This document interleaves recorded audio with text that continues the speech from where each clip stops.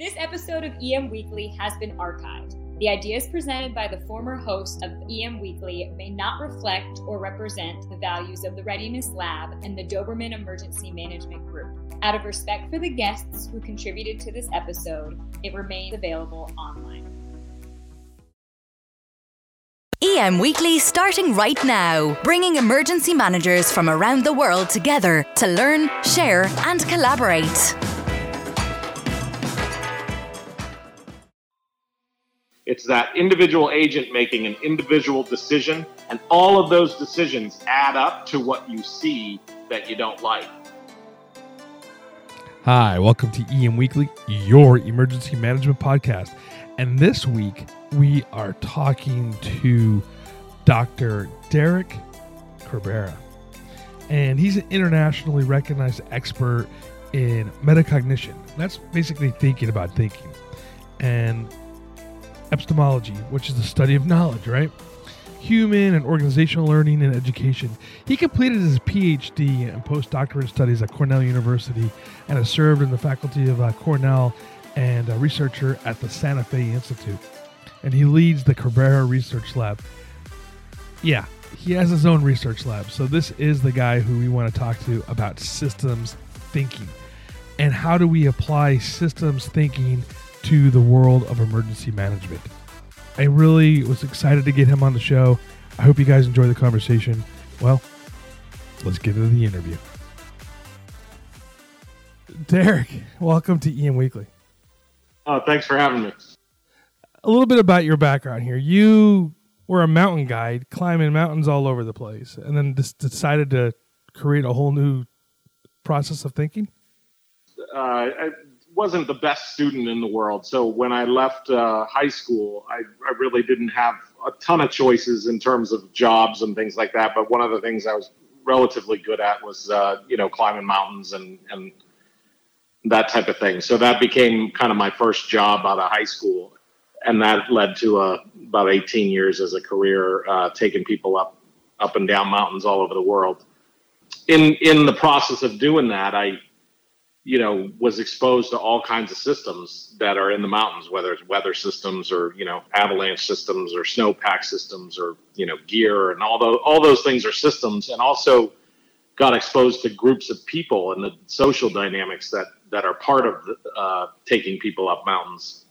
So I would say it didn't happen so quickly. Over many, many years of guiding and watching people almost in a laboratory of the mountains, I began to see this reoccurring theme of all these different systems coming together to create kind of a complex situation. And it was my job to sort of better understand that complex situation and make sure that it was safe and that, nobody got hurt and those types of things. So I think as a result of that, I began thinking in systems, and then quite a bit later realized that there was a field called systems thinking, and then began a career as a researcher and a scientist to study those things. So in your talk that you did when I first met you, you talked about the idea that as an individual human, we are insignificant to the world. In other words, you stand in the middle of the mountains, and the mountains do what they do regardless of what we do. And that got me thinking a little bit about what we do as emergency managers, specifically when you have a Katrina or a Superstorm Sandy coming down the pipe. It doesn't really matter necessarily what the individual person does. The storm's going to do what it does. We can't stop it. Right. How do we take the concept here of the systems thinking, complex incidents that are occurring, and complicated incidents that are occurring, and how do we manage those in the essence that Superstorm Sandy doesn't care what we do?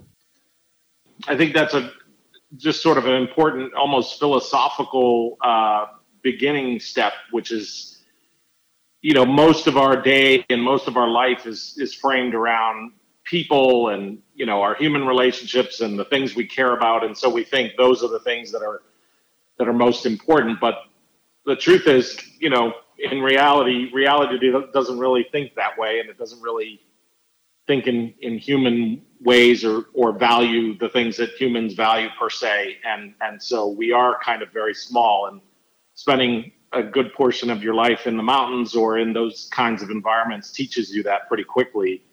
The big thing that I would say about systems thinking is that not too long ago, maybe, in the 30s, 40s, 50s, systems thinking was really something people thought of like a general in an army surveying the battlefield and getting the big holistic picture.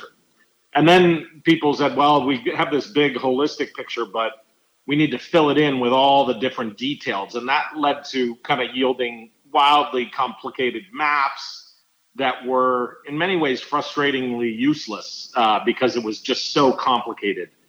And today, I think what we're evolving into in terms of systems thinking is realizing that while that picture of how complicated and complex things can be is kind of overwhelming, that picture is really an emergent property of what the system is designed to create. And so what we want to do is look for the underlying simple rules that are leading to that, to what we're seeing. And in that sense, the picture might be very, very complex and kind of bewildering and confusing, but knowing fundamentally that complexity has simplicity underneath is really, really important. And being able to look for and find that simplicity is critically important. So in systems thinking, we're saying basically everything is sort of related, but at the same time does its own thing. Am I simplifying that too much? Well, I think in systems thinking, what we're saying is that the world is very complex, and that complexity is often the result of the fact that things are interconnected a lot. And one thing far on the left side of the system can have a big effect on something on the far right side of the system. So it's not that they're literally connected, but they're interconnected eventually. And then the second thing that I think we're getting at in systems thinking is the human factor, which is, as systems thinkers, we're trying to do something to or with or because of this system. And what we know from the last 50 or so years of studying cognitive science and the mind is that humans are really, really biased.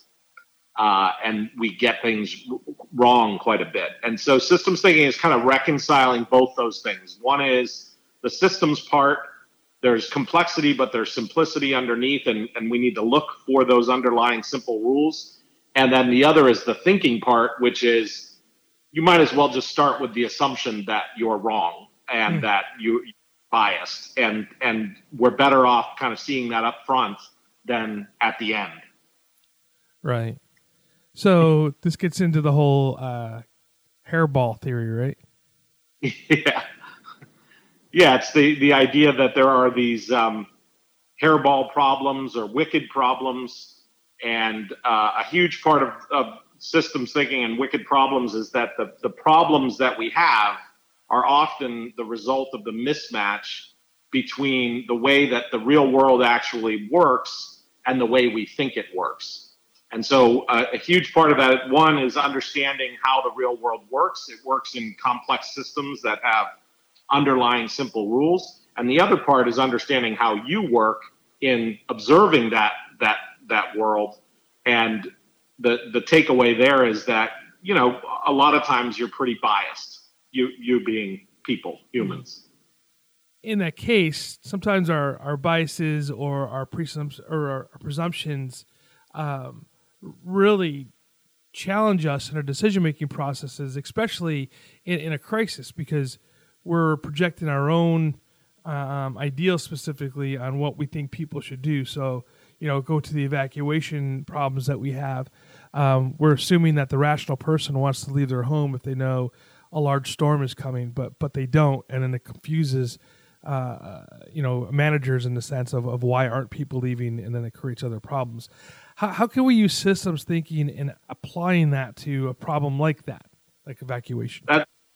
That's a great question and a great example, because that really gets at all the different things we've been talking about. If you if you think about an evacuation and you take this view as the system's emergency planner or person in charge of the evacuation, you think to yourself, well, people are going to make rational choices. Well, we know that people don't make rational choices, or they don't make purely economic rational choices, or their rational choices are made up of many more factors or many less factors than perhaps what you would perceive them to be. And the negative outcome of that evacuation that you see that you don't like is caused by individual agents, little people, millions of them, all on the ground making individual decisions. And that's where the simplicity is. It's that individual agent making an individual decision, and all of those decisions add up to what you see that you don't like. And so what you really have to do is understand, how are those individual decisions made?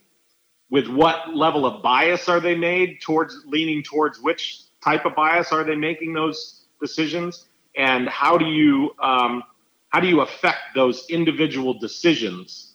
And if you simply take kind of a rational approach to that, there's a pretty high probability that it's not going to work out the way that you think, because people aren't going to make decisions in that way. So when we're looking at making these decisions, as far as, say, an evacuation or any other kind of emergency notification that we're putting out, or even planning processes, how can we use the concepts of systems thinking to work through that problem, and make a rational, when I say rational from the emergency management perspective, a rational decision on how, or projection, I should say, on how people are going to react to when we do things? Yeah, so I would be looking at what we talk about a lot is complex adaptive systems, and these complex adaptive systems are based on the idea that the emergent property is caused by the collective dynamics of agents following simple rules. Those agents in this case are people, families, etc. And the simple rules are whatever they're using as a rule set to make the determination to do what the manager says or to not do what the manager says. And prior to the event, we need to spend more time with folks understanding what things are going into their decisions. For example, I might, in a not very smart way, I might say to myself, well, if everybody leaves, then there's going to be tons of traffic, and I don't want to sit in tons of traffic, which will cause me not to be able to leave anyway, so I might as well stay. Right. So that's maybe governing, my decision. Now, what would convince me otherwise? And that's obviously something you have to do in between these crises, is better understand the decisions people made or would make or have made, and why do they make those decisions. And then the other piece is understanding that when you have this emergency, there's going to be some portion of the population that doesn't make the decision. So don't plan on people doing exactly what they're supposed to do. Plan on people doing exactly the opposite of what they're supposed to do. That's something we learned quite a bit working with clients in the mountains. I mean, a client will literally do exactly the opposite of what you tell them to do almost every time. That's true. And so you get to the point where you sort of say, okay, I'm going to tell them to do X, they're going to do Y, and I'm going to be ready to help them recover from doing Y, because there's a high probability that's what they'll do. So that almost gets into the inversion, right? Inverse thinking and that concept. Yeah, I mean, it really is understanding the system and not sort of judging the system like, boy, how can these people be so stupid? It's not really that they're being stupid. It's that they're not informed, they don't understand it enough, or they're understanding their local environment and weighting their local environment more than they're weighting the global environment. So the planner is kind of weighting things at a weighting, meaning WEIGHT, weighting things at the global level, but the individual agents are weighting things at a local level. And that difference in perspective can cause a difference in perception and a difference in action and a difference in the emergent property of the big system, the big global system. And so that means, we're really stepping now into like normalcy bias, making decisions based upon what we normally saw. Kind of like going back to Katrina again, people always said, well, we've held through 6 or 7 other hurricanes that came through. We're going to be able to hold through this one as well, compared to the fact that they weren't heeding the advice of emergency management. And so there's a lot of different things that are intertwining. So I think that's why I think systems thinking to me is kind of exciting, because we're taking a look at all these different aspects of people's behavior, but we can actually categorize them, I suppose, and kind of pre-plan with them if you kind of approach things with the systems thinking. Or am I simplifying this too much? No, that's absolutely right. And if you think about like a modern business context, a lot of companies know now that you don't just have one customer, you have multiple personas. And companies spend a lot of money and a lot of time understanding the different personas that make up their customer base. And in many ways, that's what you're talking about. There are the people who are going to listen and they're going to do what the government tells them to do or the planner tells them to do. There's the other people that are a different persona, and they're going to receive that information in almost the opposite way to the first persona. And so you have to create a different set of information and instructions for those types of people that's going to hopefully convince them to and leverage them towards doing the things that you think are best. We're going to take a quick break. When we come back, I want to talk about your product that you have that can help with the process of planning and systems thinking. Seconds count during an emergency. That's why at Titan HST, we connect people with the latest technology possible, whether it's mesh networking, augmented reality, or real-time translation, allowing people who need help to find help immediately. Better matters because lives matter. Welcome back from the quick break, and thank you so much for listening. And please reach out to our sponsors and let them know that you heard them here on EM Weekly, because really without them, we wouldn't be able to put this program on for you. So Derek, before we went to the break, I kind of alluded to the fact that you have a product that you created to help with systems thinking. And before I let you guys know, I'm using that product right now. We were able to play with it, and it's very interesting. So Derek, talk about your product, what it is, and how people can find it. Yeah, so there's a number of products that we created just to help people do systems thinking better, because the first thing is the concepts of systems thinking, but then there's the doing of it. And in the doing of it, people really need sort of tactile tools that will help them do it. Just like a carpenter needs to know how to do carpentry, but they also need tools. So one of the tools that we've created that we're pretty excited about is called Plectica. It's a software, systems mapping software that allows you to kind of just basically through clicking and dragging and moving things around, it allows you to create a systems map of any situation or any scenario or any system that you're interested in sort of better understanding.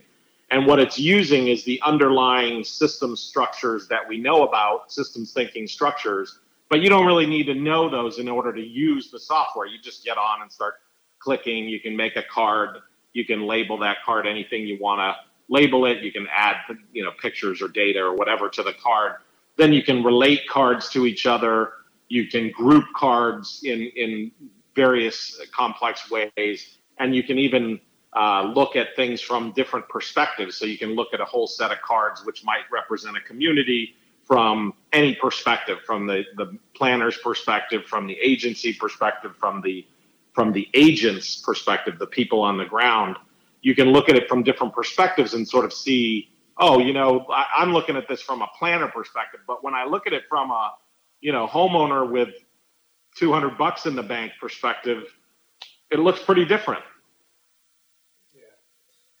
I've been using it, like I said, since you lectured us at the EMI and playing with it. And I put a little presentation together, and it actually made me look like really smart. So thank you for that. I appreciate it.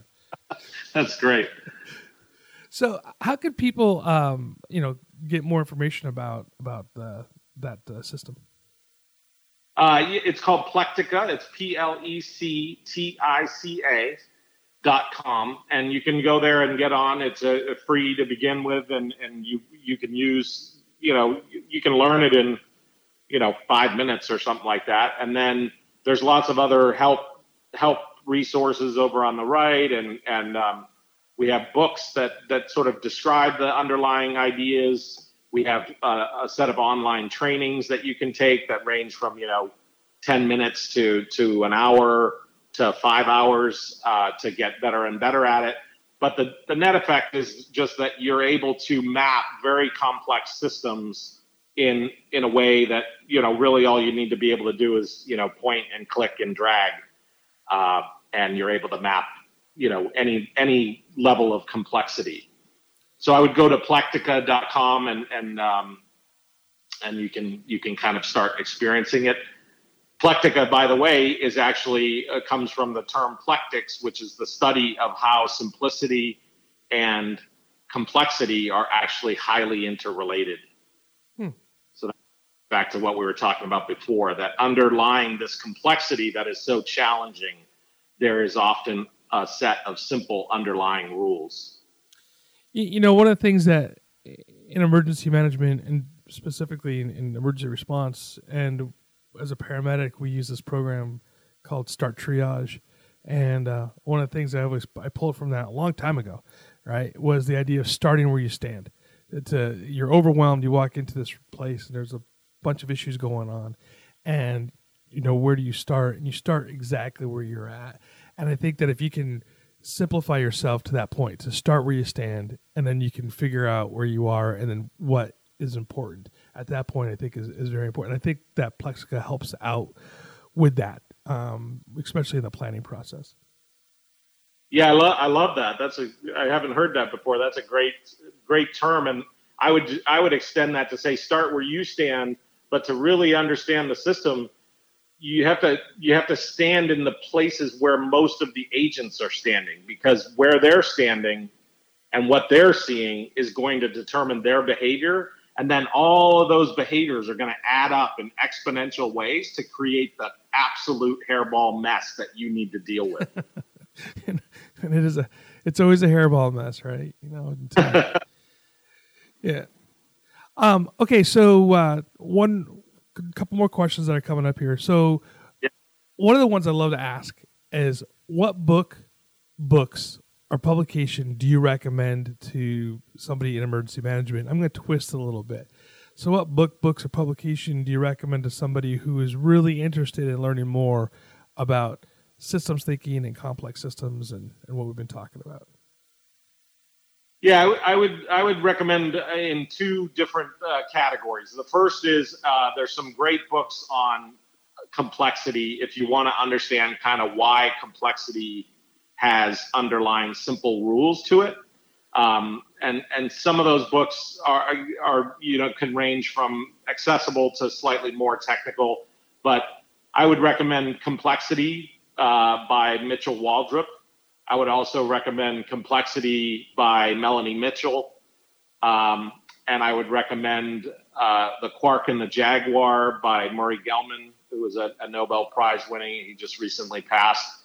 But those three books are really great kind of primers in complexity science and why, kind of against our better notions and intuitions, why complexity has simplicity underlying it. And then if you want to get into the sort of systems thinking part, the cognitive aspect of how do you do these things, I guess I would recommend our books, The Systems Thinking Made Simple and Flock Not Clock, which is two different books. One is for systems thinking and mapping, and the other, Flock Not Clock, is for kind of like how do you apply systems thinking to organizations or at the organizational level. Oh, that's great. Oh, we'll put the links to those books in the show notes. If somebody's trying to get a hold of you, how can they find you? you can just search my name online, but you can email me at dac66@cornell.edu. Perfect. And again, if you guys are driving down the road and your pencils aren't sharp, don't worry. Those two will be in the show notes. All right, Derek. So if you could talk to all the emergency managers in the world at one time, what piece of wisdom would you give them? I would really just echo that simplicity underlies complexity. That I understand that. I mean, you guys deal with some of the most hairball-y, complex systems in the world, and they're not only are they complex, but they're, life-threatening, and they're right in your face, happening right now. And so, some of the most kind of hairball problems are the ones that your audience deals with. But even that level of complexity has underlying simple rules to it. And if you can understand what the individual people, what rule set they're following, and there is a rule set, and that in them following those simple rules, that leads to the kind of craziness that you're seeing. It can simultaneously get you to understand the complexity, but also understand how to leverage that simple rule set or change that simple rule set over time, or that type of thing. So a lot of folks think that underlying complexity is complicated. And that what science is showing us and research is showing us is that underlying complexity is a set of simple rules. Well, Derek, thank you so much for your time today, and I appreciate everything that you're doing. Yeah, thank you. This was great.